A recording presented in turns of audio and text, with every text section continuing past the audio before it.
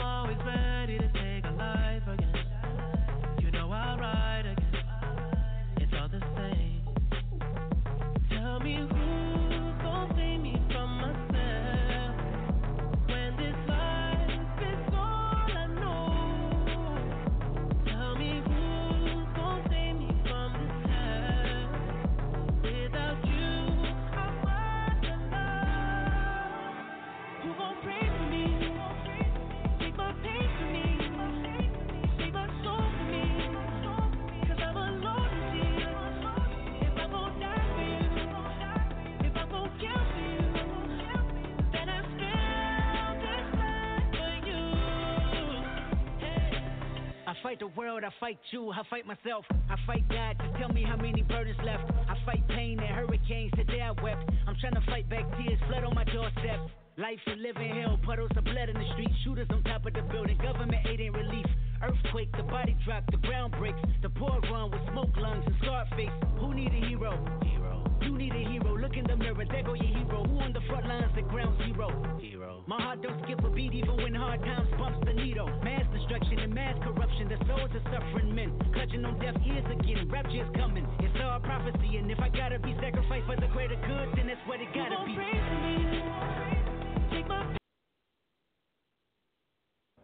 All right, all power is to oppressed people. African power to an African people, and black power. It's your brother and host, Chairman Yang Nkrumah, People's Black Panther Party for Self-Determination, coming to you again on another Sunday. My Sunday, in fact. Excuse me. I always enjoy being here on the Sundays and having this opportunity to spend time with the people, assisting me, like always, who is invaluable, our National Director of Operations, Sister Seven. Absolute greetings, family.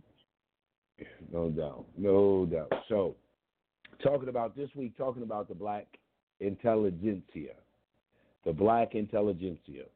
and like every week, I like to go into a little bit of what brought on what sparked the inspiration, or what brought the subject matter up, or the topic up.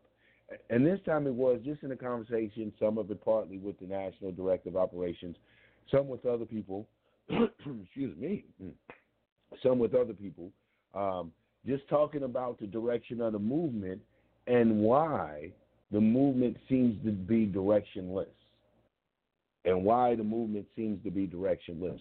And then all of our rapping and throwing things out there, it really made me think about a book I had read years ago by a dear friend of my father's, who, man, just acted as a mentor to me when the opportunity I had to be up under him in Cleveland when he was a professor at Cleveland State. Just a wonderful brother, man, from the intelligentsia in his own right, a scholar. Later went from Cleveland State to Temple University to head up the Black Studies Department there. I'm talking about none other than Dr. Muhammad Ahmed, formerly known as Max Stanford, founder of RAM, Revolutionary Action Movement, one of the founders of the Black Guards. I mean, his credentials go on and on. I take up the hour program really just listing his accolades, man. The man is phenomenal for those of us that have studied revolution, and just for general black people. I mean, for black people in general, just an absolute wonderful brother. All praise due to God. Overdo my brother like I have done, but all praise due to God. So I'm coming from his book, one of his books. It's called Black Social and Political Thought, Selected Writings. This is actually volume 2. This is pretty old.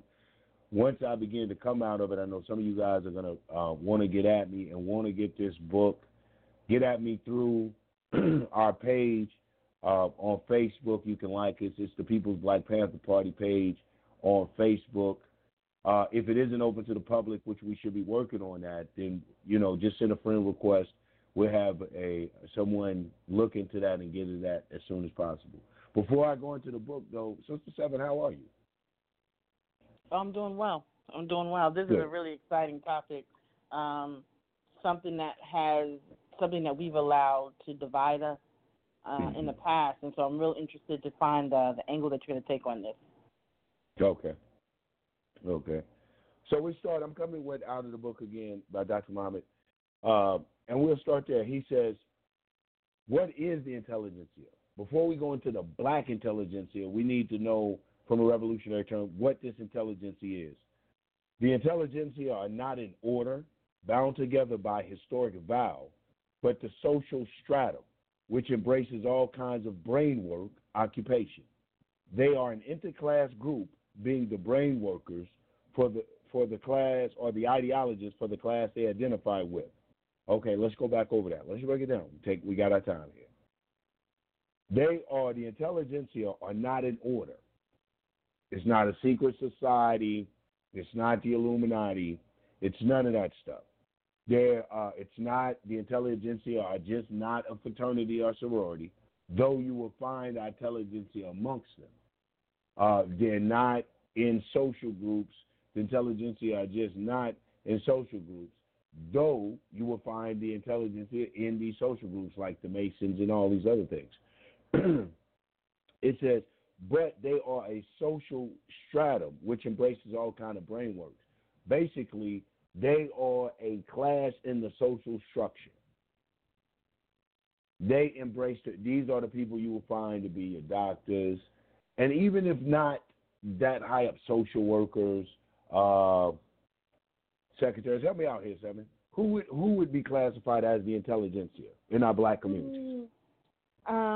And that's a hard one to do, because on one hand they could say anyone that has like this formal education, or has, sometimes it's divided by economics and sometimes it's divided by education.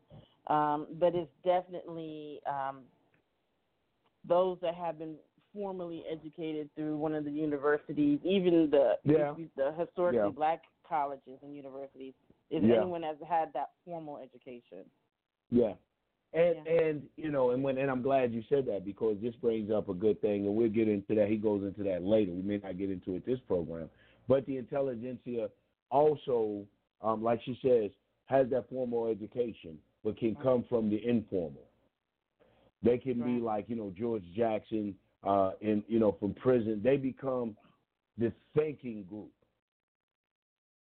Definitely formal education, because they've come from that structure to teach them formulas for thinking, for problem solving, for analyzing, for that. But they can be amongst we, especially the Black intelligentsia, a lot of times were from our artist class.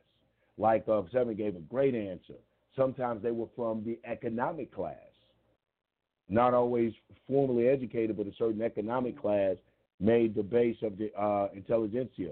Just like a preacher may not, back in the day, may have not been formally educated, but clearly we look to his views, his social analyzation, or how he viewed the society and the morals and the ethics, and put that into a blending pot of how we went about our day-to-day life.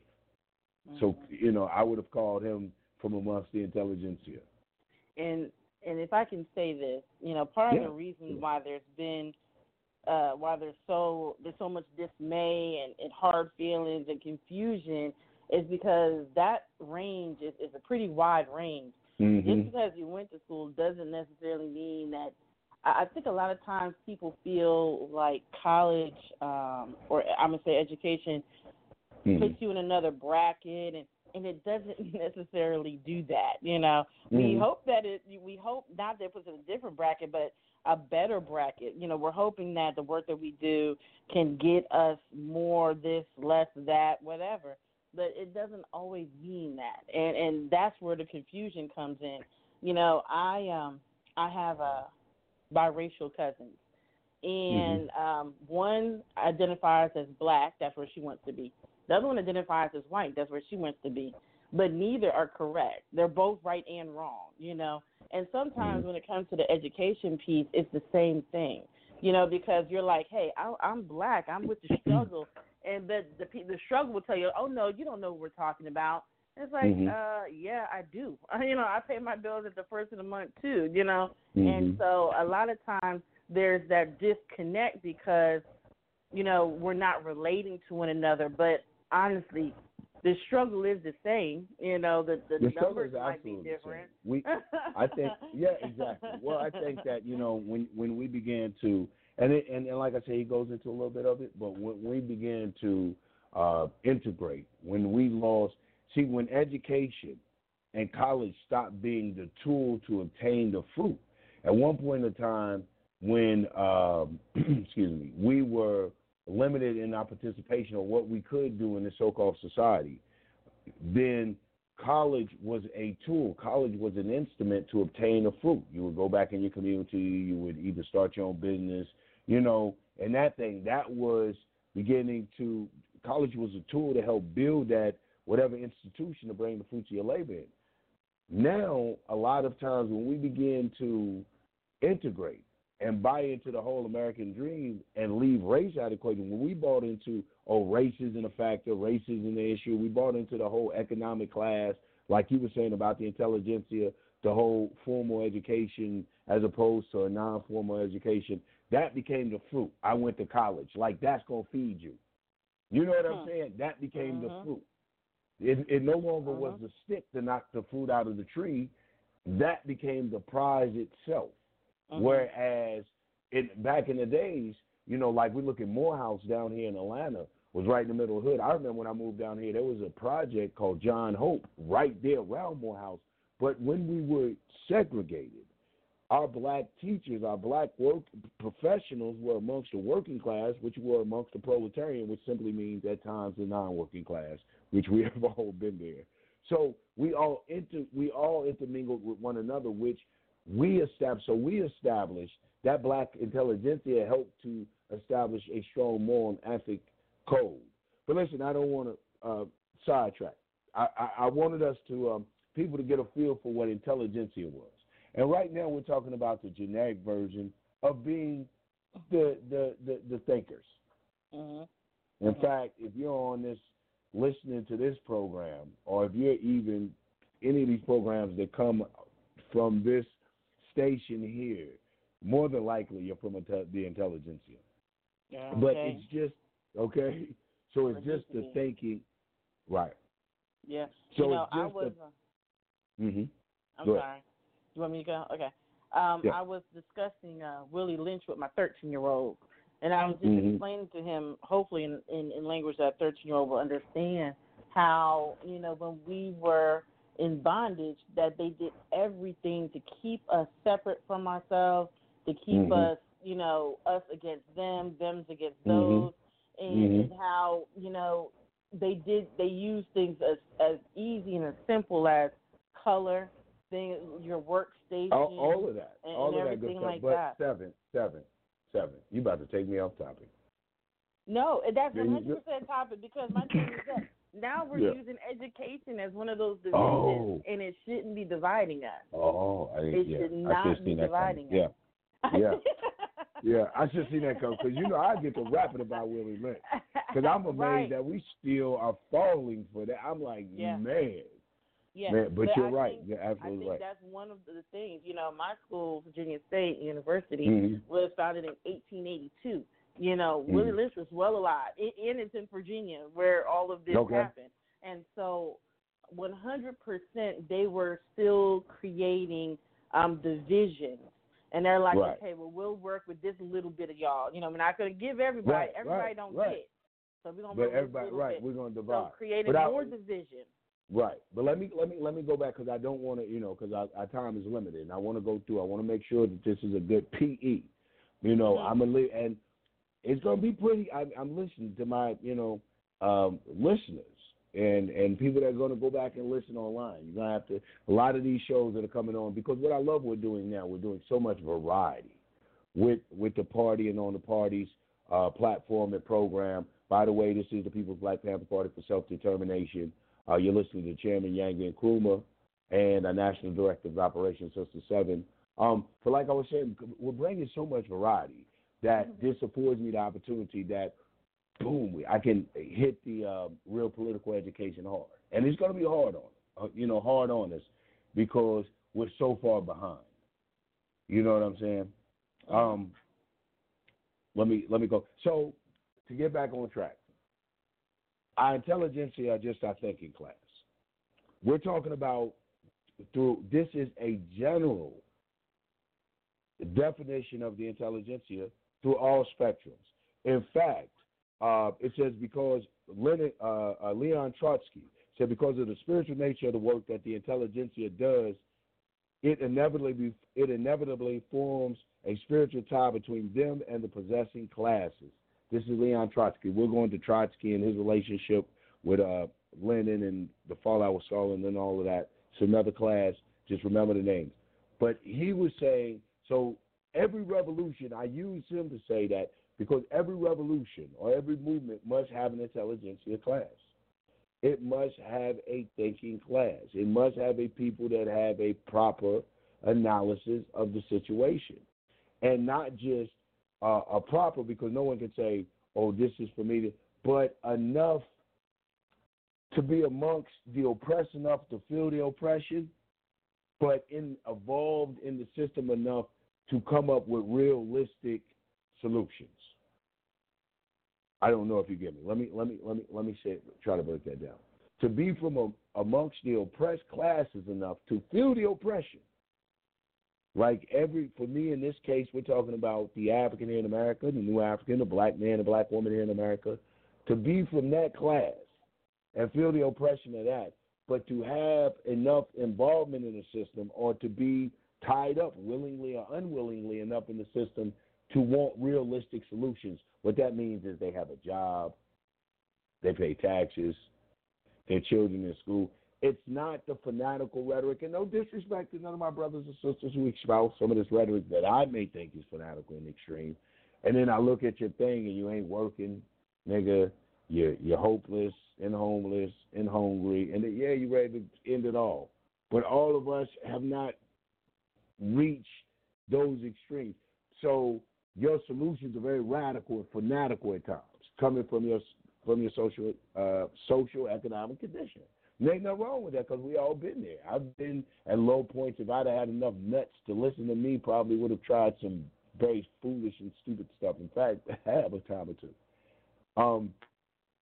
So that's it's understandable. I'm not saying it's right. It's understandable due to social conditioning and engineering.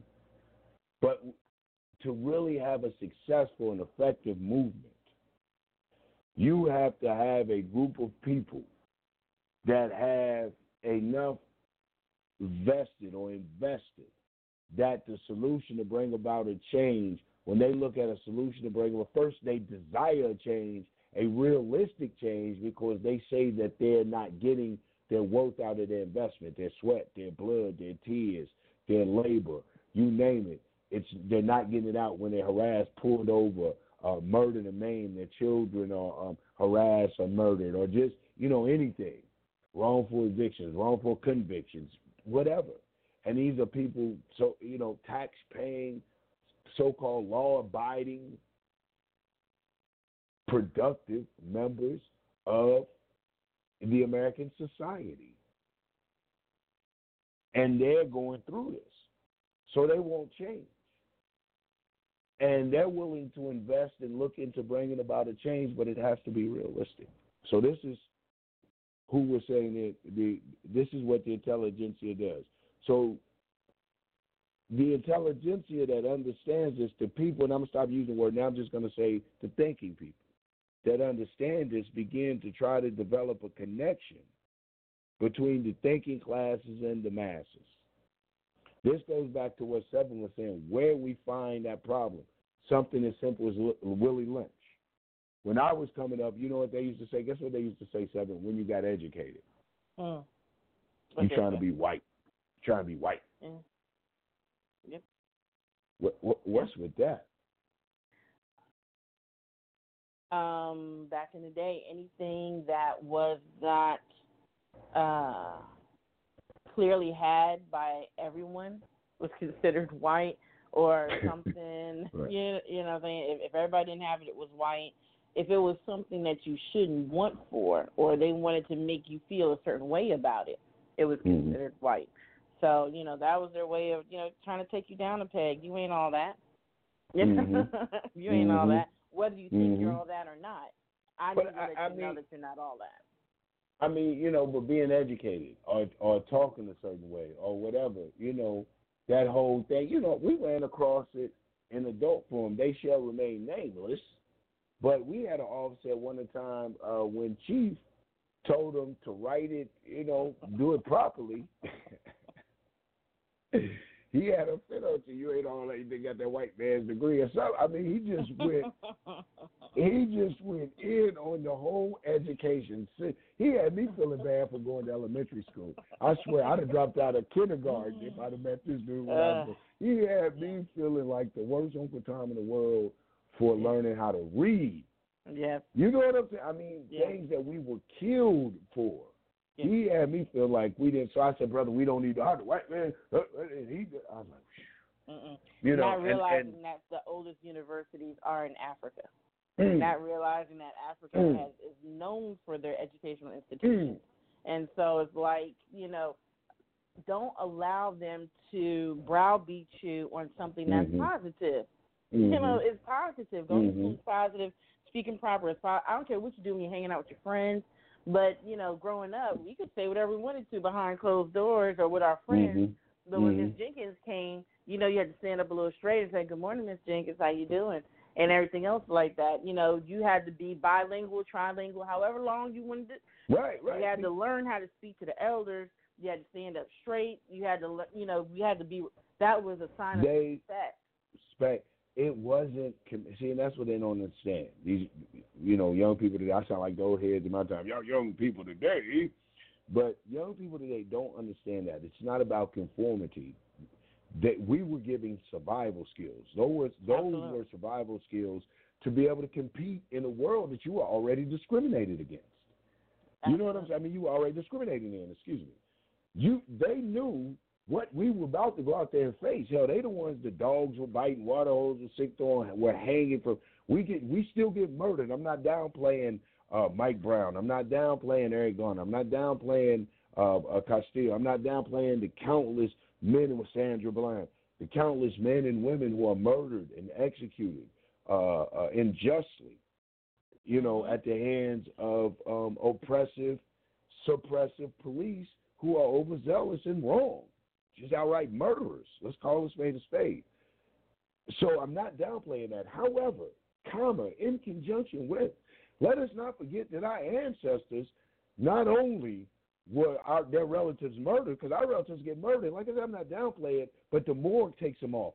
Try cutting your folks out of a tree. Yeah. Huh? Yeah. Try that. Yeah. Talk about psychological terror. Yeah. Try getting a wagon, going cutting your nephew or your son or your daughter with it out of a tree. Yeah. Yeah. Wow. Yeah. It's like that. And the training for it starts young. They got our young people not caring about education. You know, I'm up at the school, my children's school, every other day, checking on this, checking on that. What is this? What is that?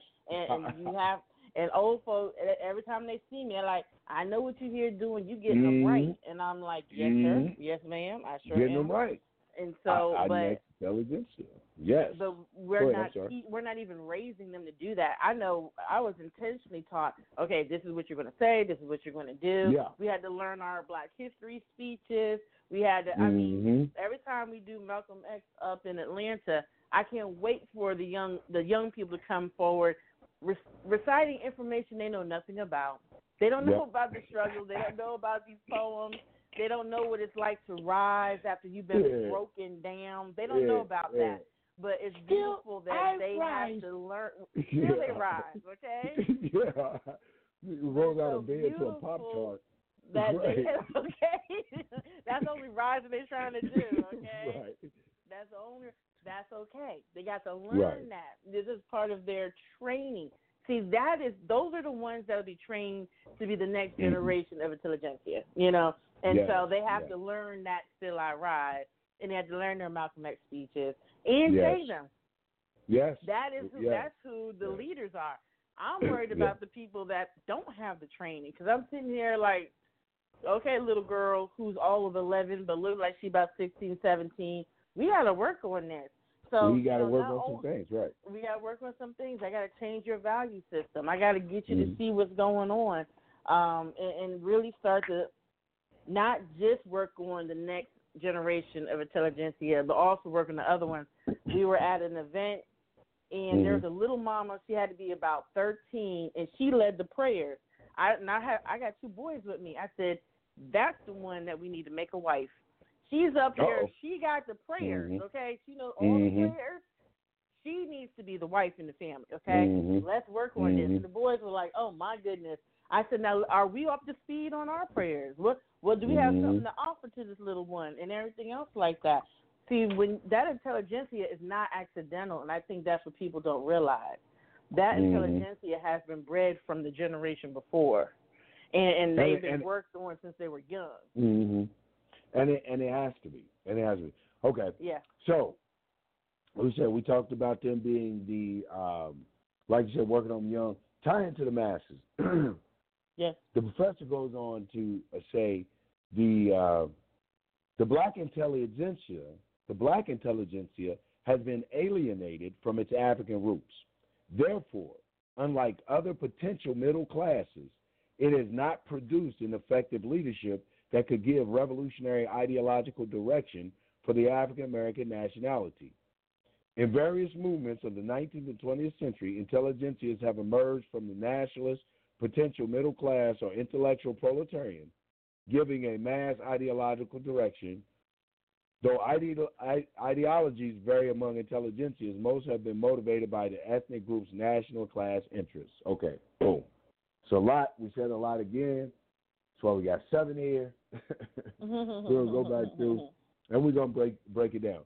It says the Black intelligentsia has been alienated from its African roots. Therefore, unlike other potential middle classes, it has not produced an effective leadership that could give revolutionary ideological directions for the African American nationality. Point blank.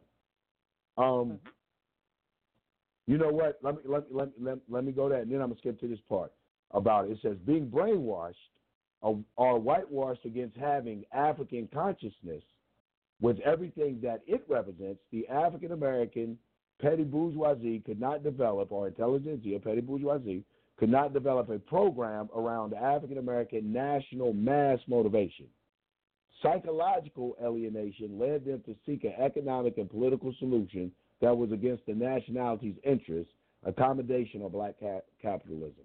Okay, so what Dr. Muhammad is saying here, he's saying due to us being alienated from our African roots, therefore, unlike the other middle classes, we didn't produce a leadership that had black people best interests at heart. Because we have been brainwashed and whitewashed against this African consciousness, we didn't develop a mass motivation, meaning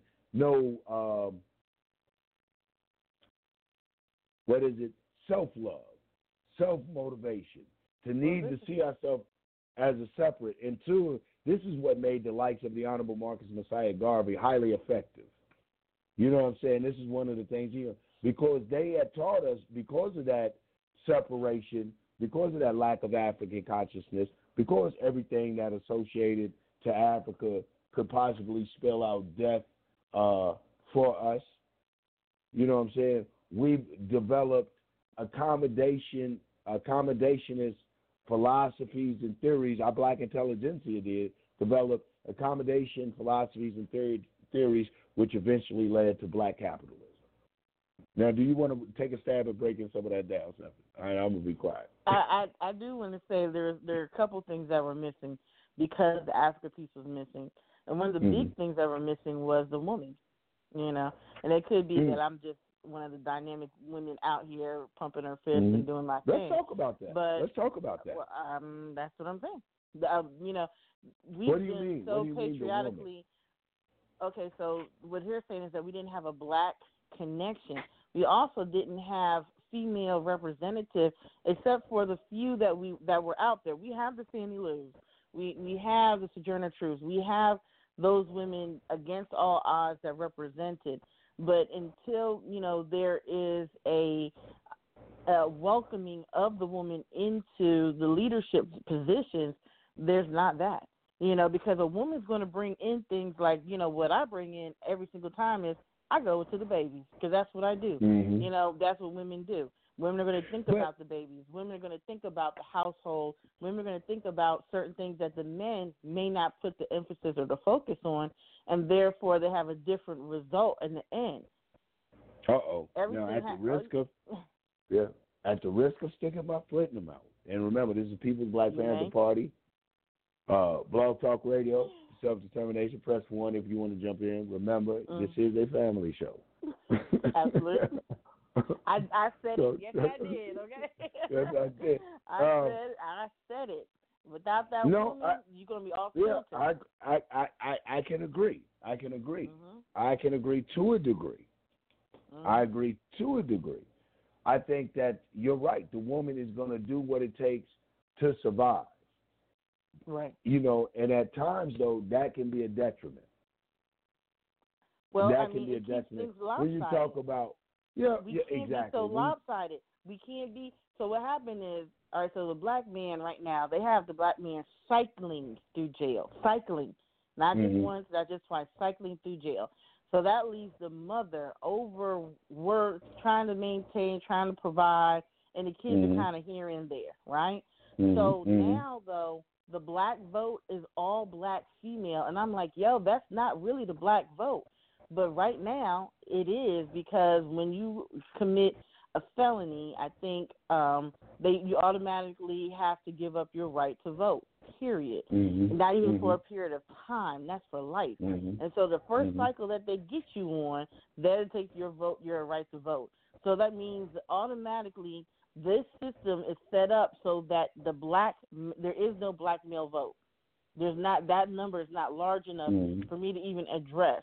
So that means when I'm addressing the black vote, I have to now address black female votes and what the black woman is after. And so with that very thing, now we're lopsided in the other direction. So, I think my whole thing has been the family, the black unit. And once we get that black unit together, all of the rest of that evens itself out, because then we're working with both things in place, but if it's just one or the other, it will be lopsided. Every time. I don't like what you said when you talk about that black unit, but that black unit or that black family. Yep. And one of the things that I challenge, and this is why we're talking about the Black Intelligentsia and creating that class, or not creating that class, because we have that class. We have thinkers out there. We have from the artisan, what they call the proletarian intelligentsia. Those that, like what you were saying, not formally trained. There's actually a revolutionary word for those people. The intelligentsia from amongst the proletarian or proletarian intelligentsia. What we need to begin to do, all right, none of us say what we need, what I suggest, what I'm working on that, brothers and sisters, what I suggest we do is begin to, what I've been screaming all along, begin to define for ourselves. The whole part of self-determination is being able to define for yourself. Define black family. Define black family. Once if we still allow our oppressor to define us, then we will never, or to define what success looks like, or the goal, or what it looks like when you've achieved a black family, you will never achieve that. If you're in a race with someone and they can set the finish line, listen, I have the coldest little post. I don't know if you've seen it. If you guys haven't seen it, I don't know if it's still on my Facebook page. You can go to my page, check it out, Yang and Kruma. Little black dude, big old white boy. They're tug of war. He's struggling with this big white boy twice the size. I'm thinking, I don't know what anyone else is thinking, but just looking at this is like, oh man, clearly they, this boy is outsized. They wanted him to lose. Anyway, long story short, he basically wins, pulls this humongous white boy. Like, it's something like they're in grade school. If I was the boy's father, I want an ID check. It was a big white boy. Pulls the boy across the line, and the teacher moves the finish line. And you just see, have you seen that, Seven? No, I have not. You see the morale just deflate out. It's just cold. It's sad. It's because it's so true. You know what I'm saying? It's a macrocosm of a microcosm. No, it's a microcosm of a macrocosm. It is so true. It's a trip. But anyway, we say all of that to say, until we, if they define family or the success, you will never reach that mark. If they say family is the husband and the mama and the man do this and the man do that and the woman do this, you forget about it. Forget about it. Yeah, you have to find what works. You have to find what works, but we have to find something that's working. The current status of, divorce, the current status of single women, the current status of this black vote. We've got to adjust it so that we're coming back where we have a middle, you know what I'm saying? And that's, because the shift is coming, everything is now women focused. All the commercials women focused. Everything that you buy now is women focused. And so I'm like, where is the balance in this? We've got to get back to the balance, because I know, as a woman, part of me kind of, pops my collar. I'm like, hey, it's about time. These men have been running things forever. But at the same time, I know the dangers of when anything is too one-sided. We run a risk of having the same problems or different problems, but from the same root, and that's from not being balanced. And so 100% we've got to get balanced, and we got to start defining intelligentsia and stop letting it be a bad word. Stop letting it be a bad thing. I think our communities don't support the intelligentsia, and therefore the intelligentsia feels, well, I guess I have a new community, or I guess I have to make a different community. Well, and so. Absolutely. Understanding war. This is what gets me with these so-called generals. This is why I say we need intelligentsia. Them not understanding the strategies of a protracted war. Get their intelligentsia.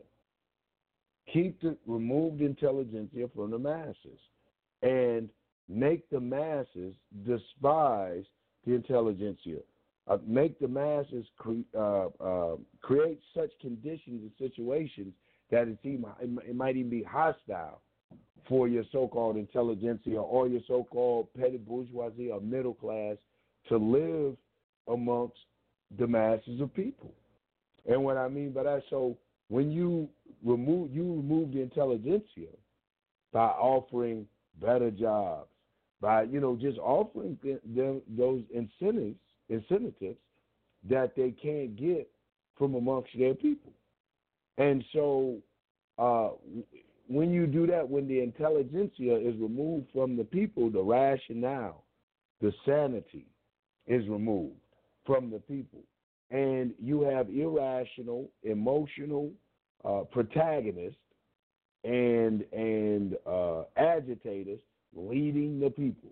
And one of the things, in order for them to maintain power, in order for the fool to maintain and retain power, is he must make in education the outlaw. He must outlaw education, make it the enemy. I mean, we see it. This is what gets me. This is how I know it's neocolonialism. I tell us we're doing the same thing that we see this European doing. Yes. You know what I'm saying? Outlawing education.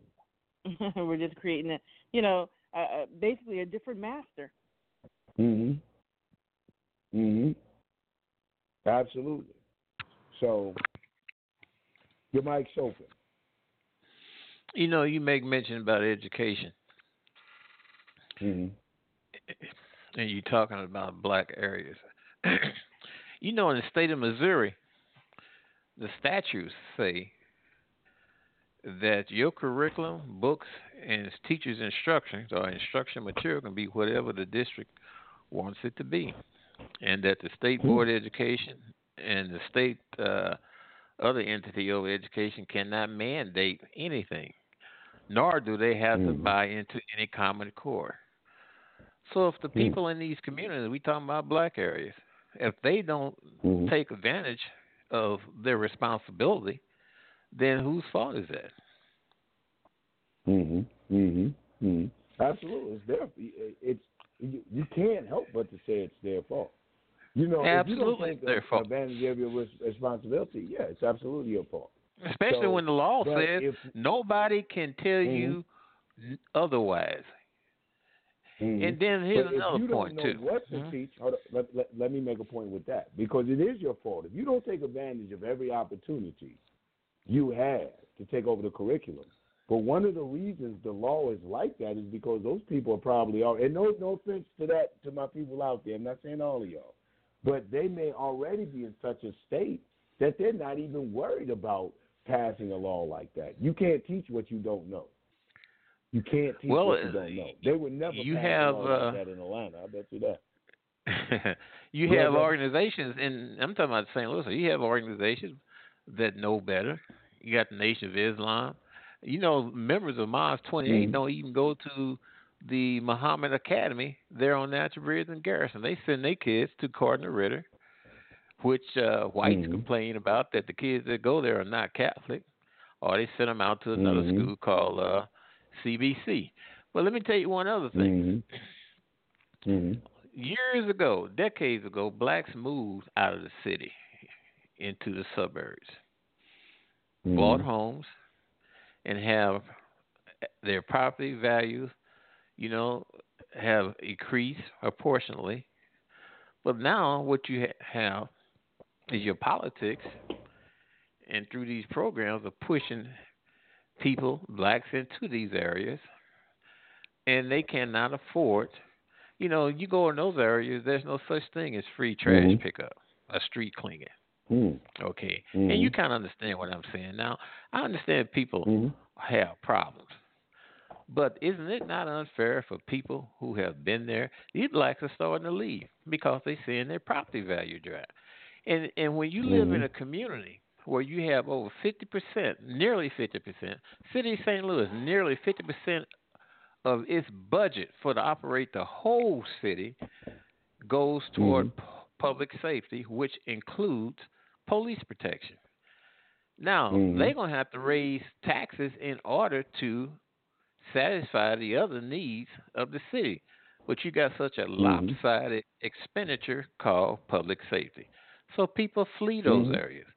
People flee New York because of high taxes. They flee to Chicago because of high taxes.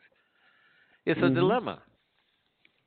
Yeah. Anyway, I don't want to take up no more of your time. It absolutely is a dilemma. This is why. Thank you, brother, for that too. But this is, one of the reasons that we're talking about affecting change. Yes, it's a dilemma under the current capitalist system. All of those things, because everything you're talking about is big business. I mean, just to make it plain without going, we can get into the words of it. All of that is big business. The privatization of prisons. You know what I'm saying? The politicking and the lobbying of judges, and the how crimes have different sentences mandated, and how it's disproportionately unequal to black folks. So I mean, all of those things you were talking about, like black people are doing, are really symptoms of a condition. I feel you. I'm a taxpayer. I live a regular part of life. I have children. I have a woman I love, and go through everything. So I go through everything like every other Joe Blow human being goes through, and add on to that I'm an African here in America. I'm a black man. So a lot of things that you see, those things are symptoms to a condition.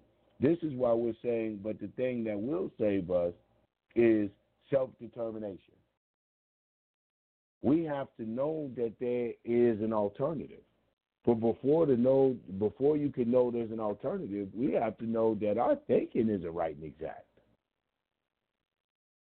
You're not going to look for an alternative if you think that you're thinking normal. If you, like we talked about the intelligentsia, and this is what makes those brothers and sisters of that particular level of thinking or caliber or whatever, You're trying to use. I try to find the least offensive word and the words that bring amongst the least divisiveness. I don't like all of these superior, lofty titles. You have to forgive me, man. I'm a dreamer. But it talks about our intelligentsia being alienated from their selves, from our path, from our true who we are as a people, and having an unrealistic view of who they are and why we were brought here. You see, you didn't all of a sudden, because some laws were made to free you and some laws were put in place to allow your black self to work, that the sentiment of America changed. You were created a nigger class for a reason. You were created a nigger class for a reason. The sentiment of America didn't change. I don't care how many laws they put in place. I don't care what facade, what image they had given you. The very sentiment that made people think it was okay to enslave other human beings and to mistreat, to brutalize, to murder other human beings. There's no law you can put in place that would make a human being have the temperament to be able to stomach, let alone carry those atrocities out. That is a nature. That is a nature. We talk about, I want to go back in these, you know what, I'm not going to do a 2 hour. I got 11 minutes, so I'm going to put we're going to freestyle these last little 11 minutes. I'm going to put the note on the page. I appreciate the caller calling in. I'm going to tell you, I'm going to be honest. I hope the caller calls back in. He dropped off. You know, I'm talking about you now, brother. You better get back on. I'm talking about you. I don't know where he was attempting to go, and I was trying to really hear him out. And I heard a lot of, it seemed as if I thought we were about to get to blaming black folk. Now, I don't absolve black people of their responsibility. Like the brother said, if you don't take advantage of every opportunity you have, whose fault is that? That is your fault. But I first have to make sure you know that you have an opportunity to take advantage of. See, that's our job. Mm-hmm. Now, we can sit around, and I'm not knocking the brother, I don't know what he's doing, but we can sit around, we can listen to progressive blog talk radios on the live and be ready to jump into some hot, heated debate about what people are not doing, or we can do our job. We can get on the revolutionary ticket and bring that. Like, if you studied that and you know that, have you not made that aware? I would ask the nation, I'm bad enough. I wish I was in there in the city you were in, because I have a report. This is how I know you don't work with people in your city. See, I know the ministers and stuff in my city here in Atlanta. Minister Khan, Minister Eric Muhammad. I mean, from Lost and Found Nation, from the Real Nation, from the Final Call, and from the various Nation Islams, because I'm an activist.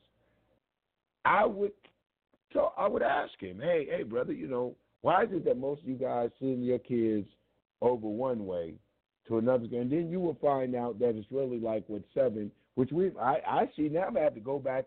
You know what, 7, I'm going to have a political education 101 with the Willie Lynch. Because I'm going to have to go all the way back there, because clearly you don't understand. A lot of times what's happening when these organizations, stuff like that, is the Willie Lynch. It's probably some internal politics. They done fell out with somebody somewhere. They not going to not be black Muslims, so they holding on to that. But they done fell out with somebody. It's probably just some BS. I would love to find out the Muslims that send their children to Catholic schools. I would love to meet them. We need to have a conversation with these as opposed to not even regular public school, but Catholic school. As opposed to if you have a Nation of Islam school there, but you know what? I could see how they would at a Catholic school if they didn't have a Muslim school for the discipline. Well, I don't know. That's so something that's worth looking into. Maybe I'll try to talk to someone and find that out. But just saying that to say that I was just wondering where it goes, because I don't want us to begin to blame ourselves for symptoms we exhibit. This is why I talk about that when we're talking about the Black Intelligentsia. This is why it's important for us to do like what you do, Seven, and what I'm saying all of us should do when we get in the schools, to really look at a curriculum. Because we're going to go later, we're going to talk about the importance of that, because we're going to talk about the dialectics of it, and what a dialectic is the day-to-day operation. So we're going to talk about a lot of that. But why it's important to begin to reach out to that thinking class like that and tie them to a solid, substantial history, Black history, and African history. Because their solutions, because like they said, these are the ideologists of the African-American masses, whether we accept it or not. Brother Chairman, what you mean? The ideologists of the African masses. Because they are the petty bourgeoisie, because they are the middle class, because they are the thinking class, the so-called movers and shakers, the world caters to them, what little bit of catering they get. So if you only got 5 million representing 30 million people, you feel me? That's why they give us so-called black leaders. He must be the black leader. They go to our Black Intelligentsia. And we got these but we become so reactionary. We've romanticized the movement so much. We're playing so much that we don't put stock in really building up the Black Intelligentsia, the ideological driving force of the masses of people. See, that's where I would like to put my money. If I had a dog in this fight, if I had a place where I could put my weight at, I'm not going to, what I'm going to do is better equip the intelligentsia. Rather than have them step out of our communities, be like, look, you can't step so far away from the people that you represent / the people that you're speaking for, whether you ask to speak for them or not. So because when you do that, then you don't really know what the problem is. You know what I'm saying? Because you're so removed from the problem. But you can't manage an area and you're not there. You have to be there. You have to be involved and influenced, because if not, then you don't even know what the real problem is. You have to be there. It's that disconnect on both sides. I had the opportunity to be up there when Ross Barack was running for mayor of Newark, and all of these promises he made, and all of these, and hiring these dudes and thugs and stuff like that, and he actually won. He made a lot of promises, did a lot of good, and he actually won. And I had an opportunity to see that from the ground up, and I thought it was very interesting. What was interesting, though, was not to see, because it was easy for him to get the grassroots to motivate and to mobilize people to win office. It was hold it down. He had no funding. So the very shit he was yelling against to get the vote was the same corporations he had to go in there and deal with. He had to still sell some of that property, still make deals in this, because he had no backing, and not just lack of economic backing, lack of real participation from the masses. Because I feel like our intelligentsia, like Lenin had said, like Leon Trotsky said, he said the spiritual nature of the work is that the spiritual nature of the work forms the tie between the intelligentsia and the possessing classes. You see what I'm saying? It has to be a tie. If, like what you were talking about, Seven, if there's no relatability, if they don't know what's going on, they're not going to have empathy or sympathy for the masses, and the masses are still going to have apathy or indifference towards them and say, really, you talking like the colonizer, you dressing like the colonizer. Hell, your solutions even sound like those are colonizer solutions, nigga. You Uncle Tom, fuck education and everything. Excuse my language, the verbiage alert. and everything that comes with it. Yep. And then again, we go throwing out the baby with the bathwater, like we do on a regular basis. On a regular basis, we're throwing out the whole thing. It smells like white. White doesn't have a smell, okay? Just do what you need to do. But, we are quick. Once it starts to feel like work or it may feel like some discomfort, we want to throw out the whole thing without really recognizing, hey, this at the end of this discomfort is something positive. There's something positive on the end of it. But we don't never get to that. Because it's tedious work. We're scared of the tedious work. It's tedious work. Self-determination is very tedious. Like my man Amir, what's his name? Cabell. Well, who said, claim no easy victories. I'm just slaughtering that whole place, so I'm going to leave that alone. But anyway, it's not easy work. When you talk about self-determination, you're talking about rebuilding from nothing, basically. Yeah. Rebuilding from that. You have the building materials, but it's a whole new structure. Your blueprint has to be something completely different. It can't be the superiorist capitalist structure that was built off the appropriation of another people's land and the stealing of human flesh and the exploitation of their labor. You can't build a system anywhere related to any people talking about anti-oppression based on that concept and theory in the capitalist system model. The American capitalist model has been built on just that. Blood, sweat, tears, exploitation, lies, robbery, you name it. So we have to leave that alone. Having the technology and stuff, though, so we have some building blocks. But why I say looking at a structure and rebuilding a structure is tedious because then you have to handpick. You have to address certain things. Like these revolutionaries, let's keep it real. We don't want to address the issue. We're talking about the middle class. We're talking about, here I'm a working man, come home from work, have some nice little things. Don't have a lot, let's just say. Nice little car, nice little house. And I got some cats hanging around my house, some the potential breaking in my neighbor's stuff are just a bad element. Do I call the police? Don't I call the police? What happens at this point? So there's things that we really have to address in our communities that I think we allow ourselves to jump on the sensational stuff. Somebody got murdered, because it can distract us from the dialectic of what we have to, from the day-to-day work that we have to do. Absolutely. And it's intentional.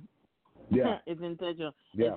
Because when we're focused on, being irritated with these dudes at our door and not necessarily talking to them, so many times we get irritated and frustrated with situations and we haven't even taken the time to say, excuse me, this is my stoop. When I come home, I don't want to walk through you. Go sit on your own stoop, And so, we haven't taken the time to address it directly. And so what happens is we just move. We just pull our resources out. We pull our property tax out. We pull out all the things that can benefit us and actually benefit the little dudes on the stoop, but we just pull it out rather than to address, hey, I have a problem. I don't want my daughters having to walk through you when they come home. So, this is, we're not doing enough to speak inclusively to them. We're not thinking like family, okay? Because if you were my little one, I'd be like, boy, get up and open the door for me. Can you see I'm walking through this door? So, we're not addressing things as family anymore, because back in the day, it wouldn't be nothing for them to look at you and say, I know you're about to move, and open the door and help me with the rest of these groceries. Yeah. So, we have to kind of go back to where, we can handle things. We can speak to each other like that. We can speak to each other as kids and say, hey, look, you can't do this, I think, and that's the beautiful thing. I think that's the question. And that's what we're going to leave up with. That's the question. How can we begin? Because we know that that's what we have to do. Absolutely. How do we begin to do that realistically? Like I said, I'm an unapologetic black nationalist. I believe with the centuries of history we have from being African people, you know what I'm saying? with that alone, we have power. But within the 475 years or 525 years we have been in this country, we have enough of a shared experience, common experience. We have enough amongst ourselves to be classified as a nationality. You have enough. Let's not let them play games. I know my Moorish brothers, and I even got some brothers in Nation Islam and people with Afro descendants.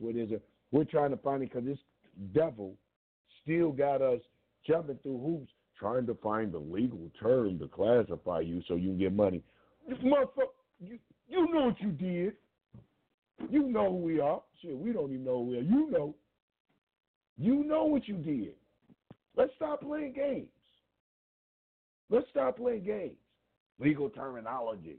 What are you classified? You're not Native American. You can't get none of the Indian stuff, so-called Indian or the Native American stuff because you're not that.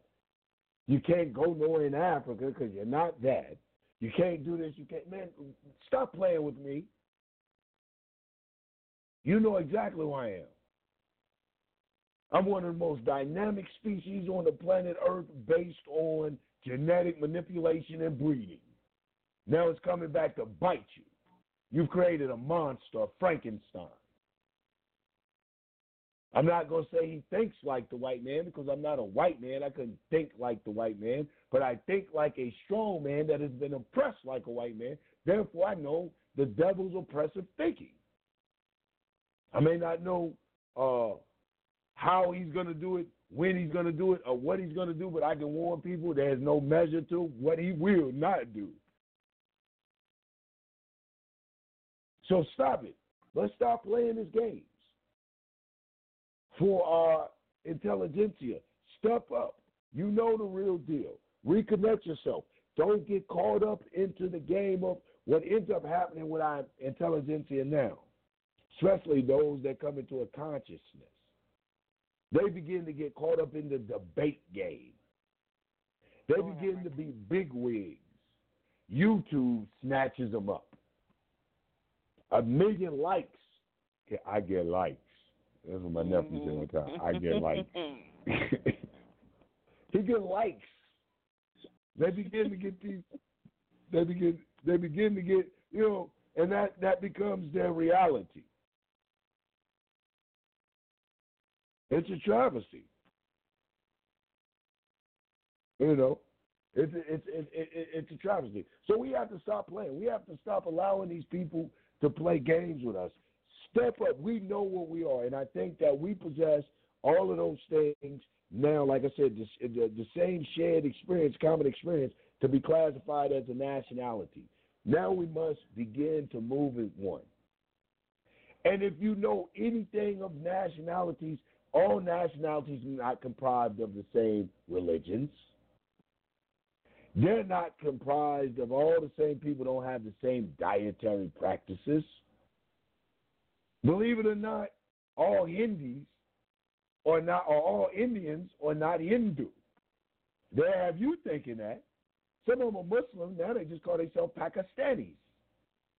Right. Because they have taken a landmass, Pakistan, and have recognized that and made that their nationality. They're Indian.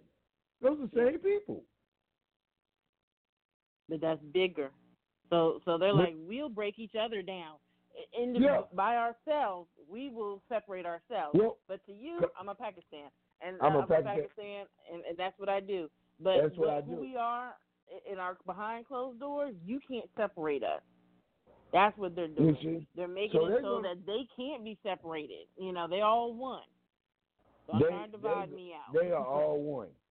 That's right. They are all one. I see it all the time. I have brothers I work with that are Muslim. We go out, and every store they go into, I swear, I told them, man, y'all stop doing that, please. Y'all are offending people. Every store. So, they go, not to Muslim. I say, stop doing that to these people. That's us as black folks.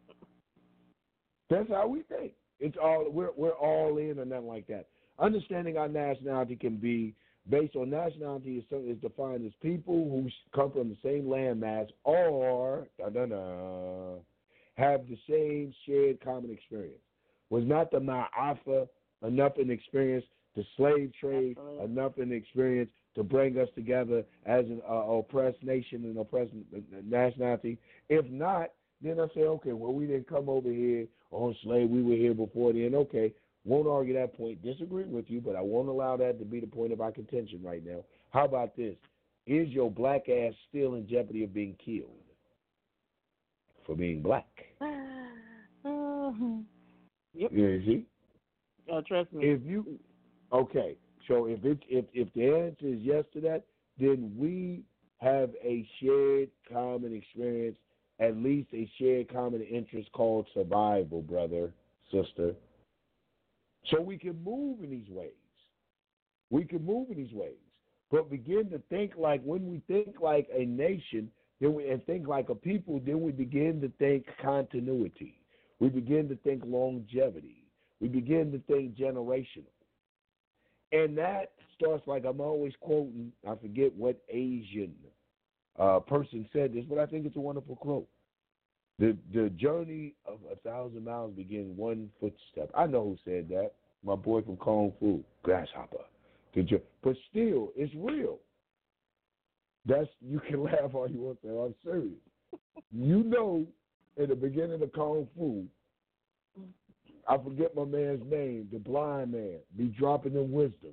All y'all Kung Fu buffs, feel me out there. Y'all know what I'm talking about? We're dropping them jewels at the beginning. So that's a jewel. We think generational. We begin to think generational. Once we begin to think generational, we behave in that manner. And behave in that manner means that we will begin to look at our spending. A big one for me. A strong economic base, big one for me. Let's to begin to look at our economics. We'll begin to look at the curriculum in our children's schools. We'll participate more in schools.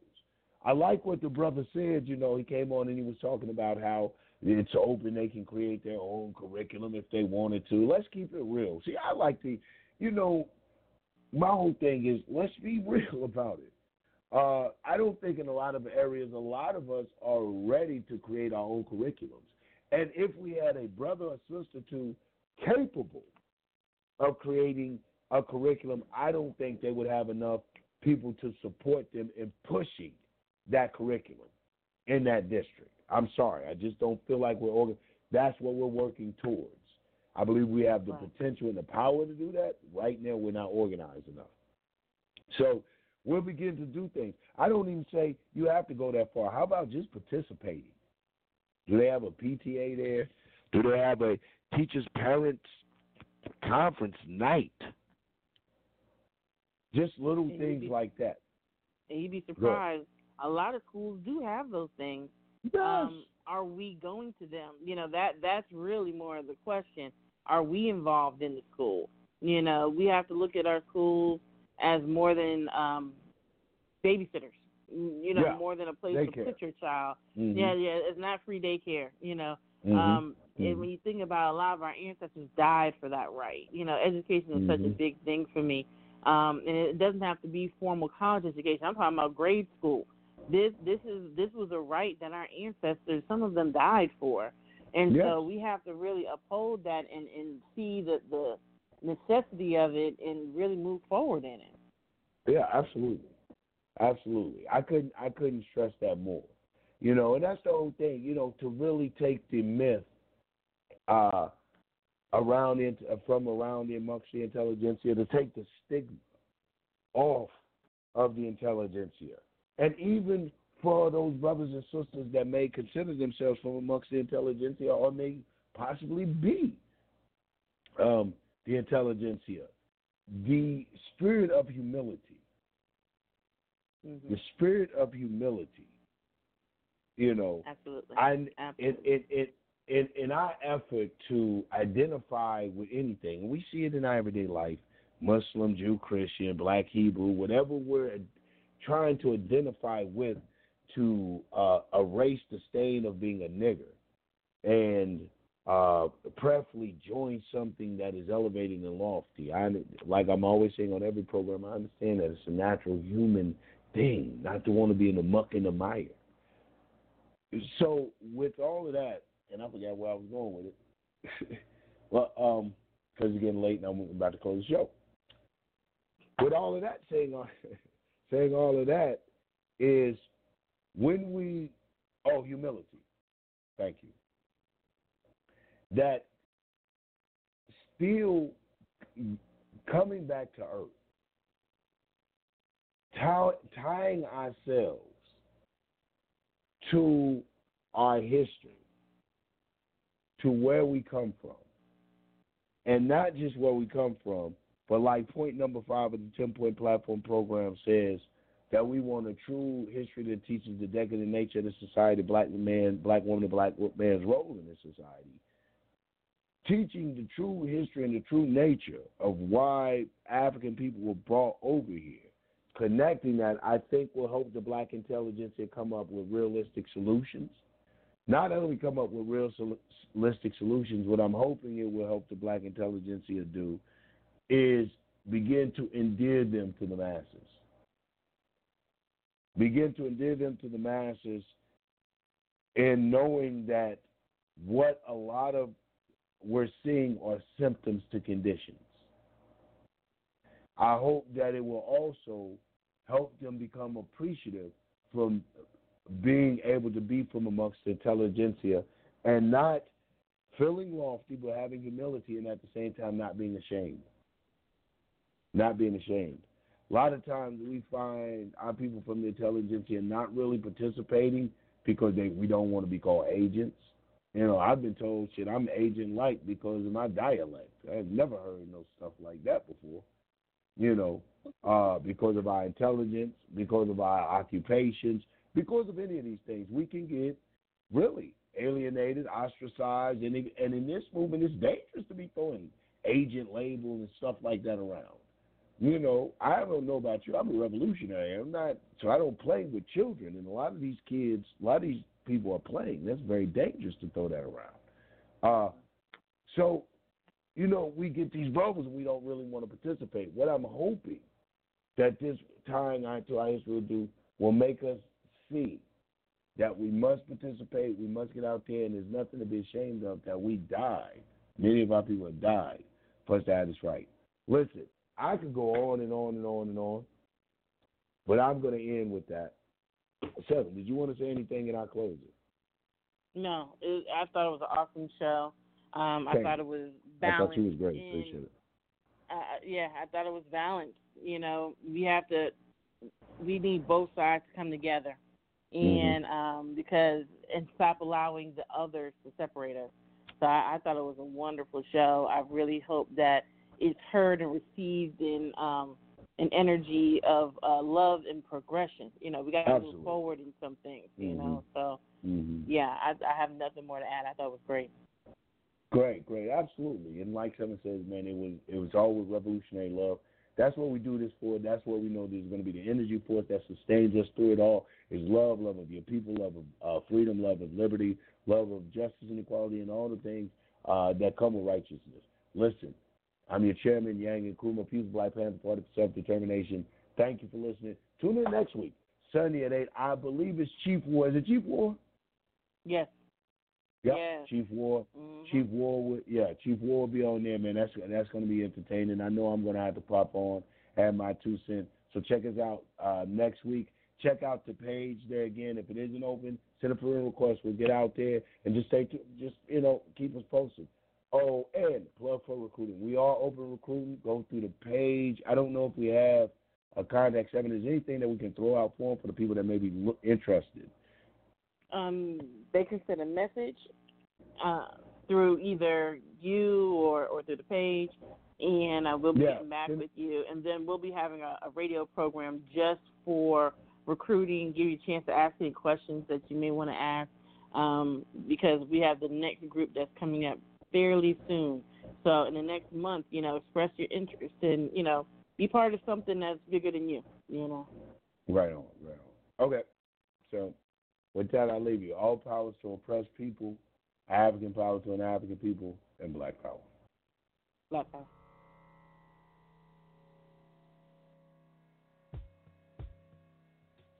One time.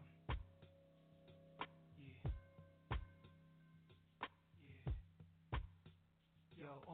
artist, one mic, one beat, one stage, one nigga front, my face on the front page. Only if I had one gun, one girl and one crib, one God to show